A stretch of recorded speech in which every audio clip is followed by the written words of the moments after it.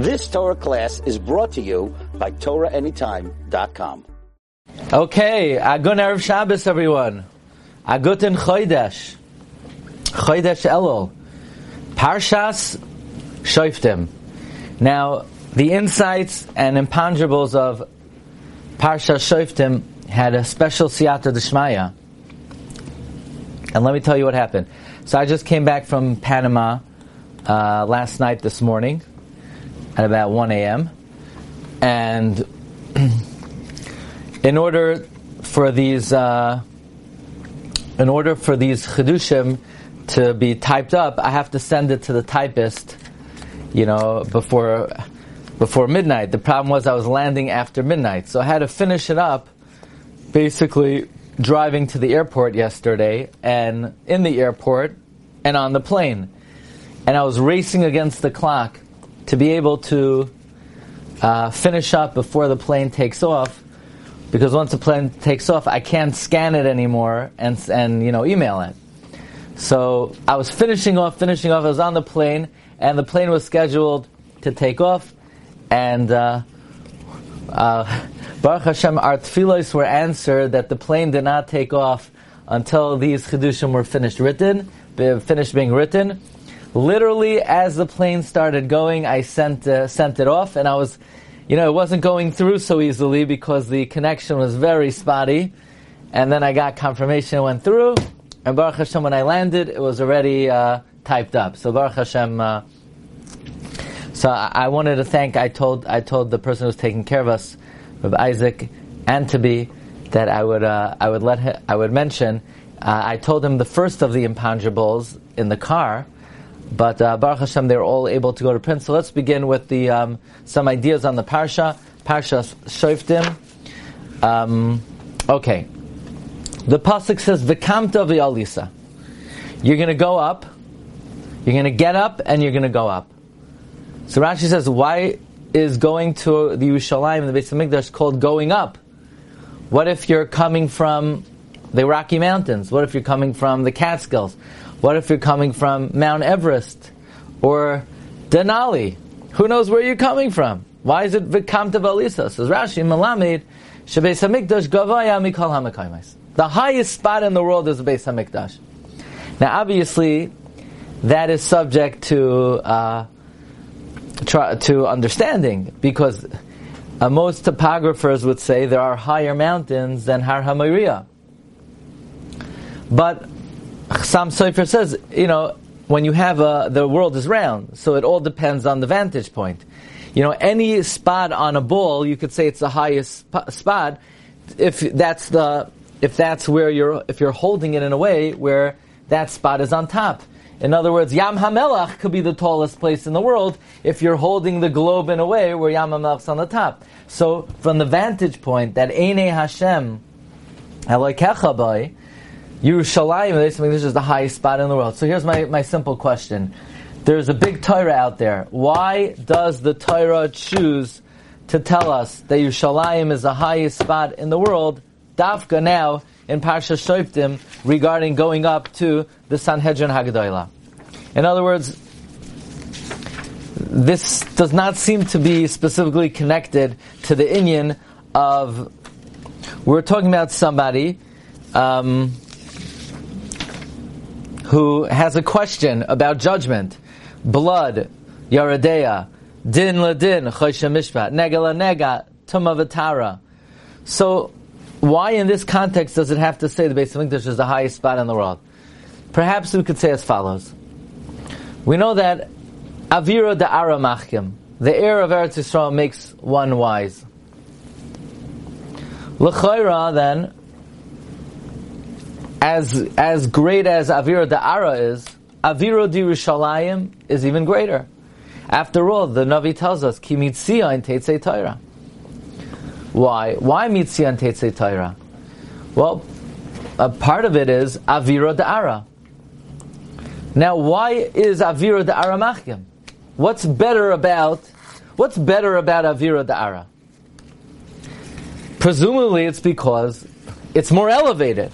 Because Eretz Yisrael gavaya mikol haratzos. So even if that's not a scientific description, but spiritually, Eretz Yisrael is higher than any land, and therefore its avir is more spiritually conducive. And in that case, Yushalayim's avir is even greater. And then, the Makom HaMikdash, if it's Gavoya Mikol Ha'aratzos, in other words, if the highest spot on the world is the Beis HaMikdash, it must have the most powerful spiritual avir.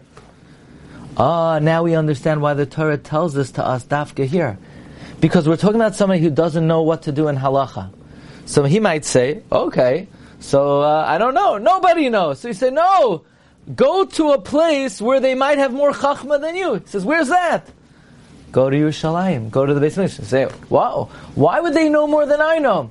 Because they're in a makom that's Gavaya Mikol Ha'aratzos and Memela is better avir, and the avir of the makom HaMikdash is machgim yoiser than where you go, than where you hang out.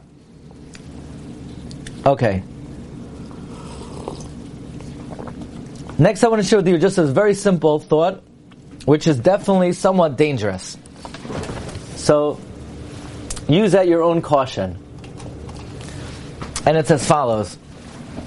It says, Lo silmad la'asais. Yud ches parak tes. Lo silmad la'asais. Don't learn about the avodah zarah of the nations of the world. Don't learn about how they worship avodah zarah. Ki ata ba'al ha'aretz asher Hashem Elokecha nosen lach lo silmad la'asais. So Chazal famously say, you're not allowed to learn to serve the avodah zarah, but you are allowed to learn to be able to paskin and to know, did this person in fact worship the avodah zarah? Did this person not worship the avodah zarah?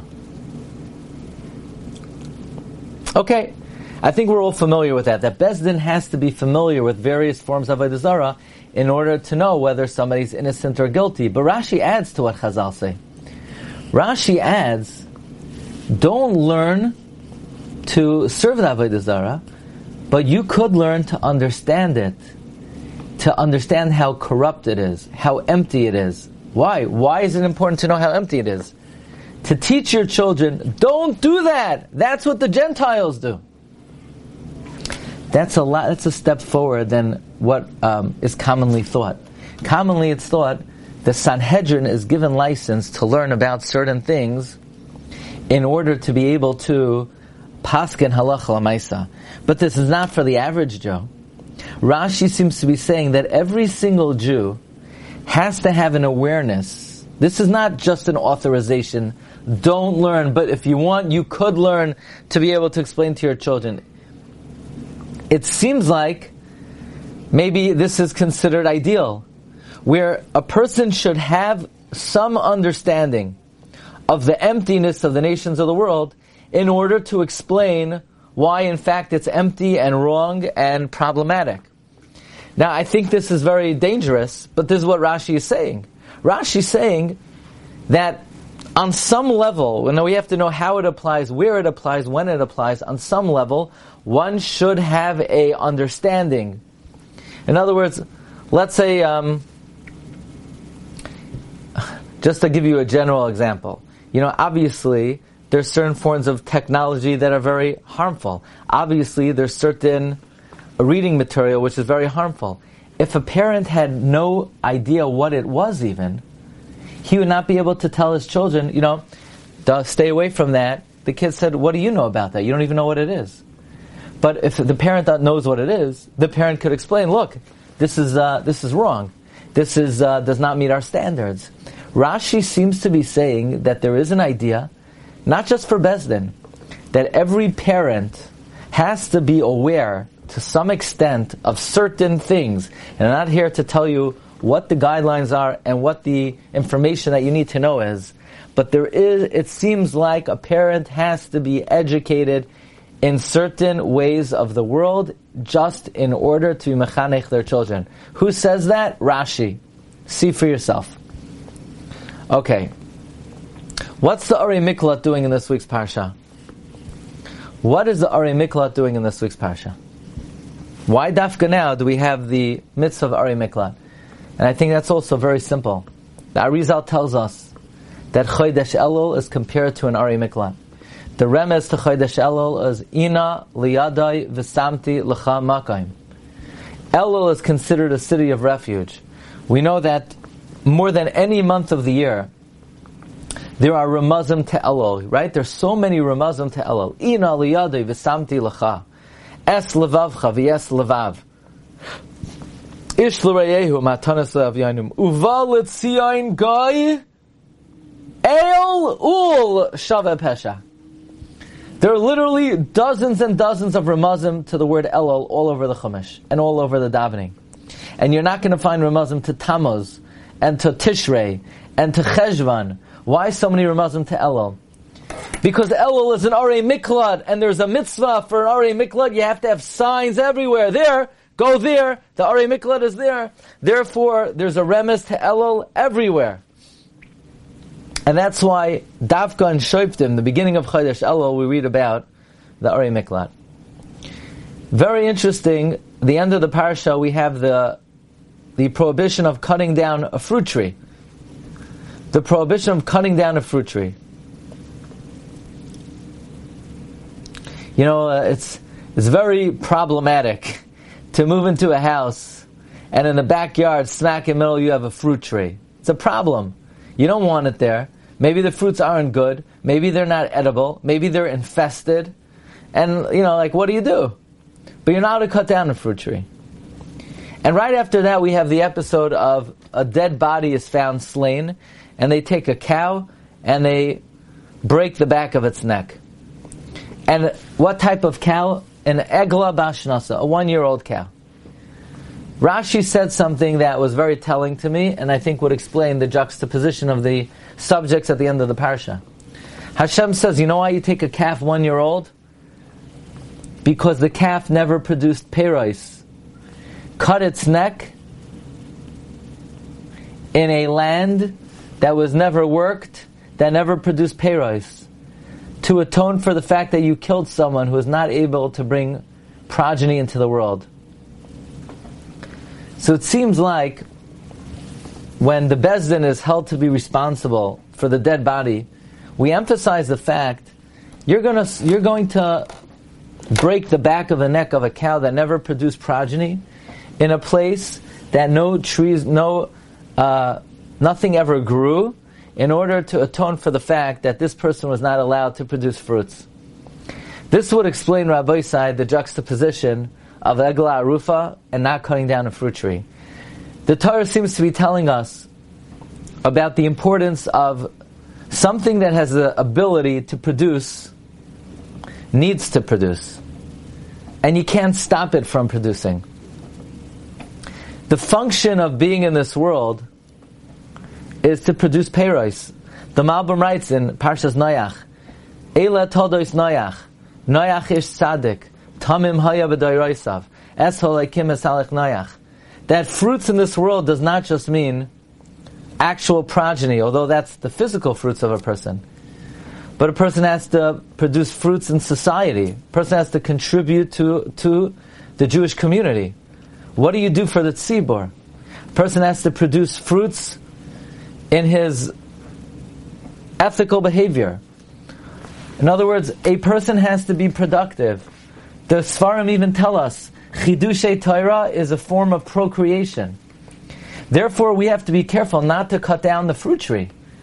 God created everything is supposed to be productive.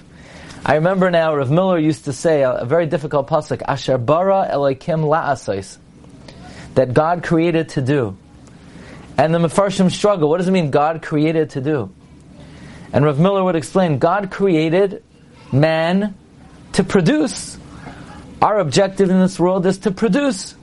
And God created creations that they should produce. And therefore the Torah warns us not to cut down the fruit tree. And that's why immediately after that, the emphasis on finding the dead body is that he was not allowed to produce in this world. And that's how we don't just say, you're responsible for his death, but we emphasize, the nakuda we emphasize is, look, you've mitigated this person's opportunity to produce in this world. Okay, so these are the chidushim on Shoftim, and now some imponderables. You've just experienced another Torah class brought to you by TorahAnytime.com.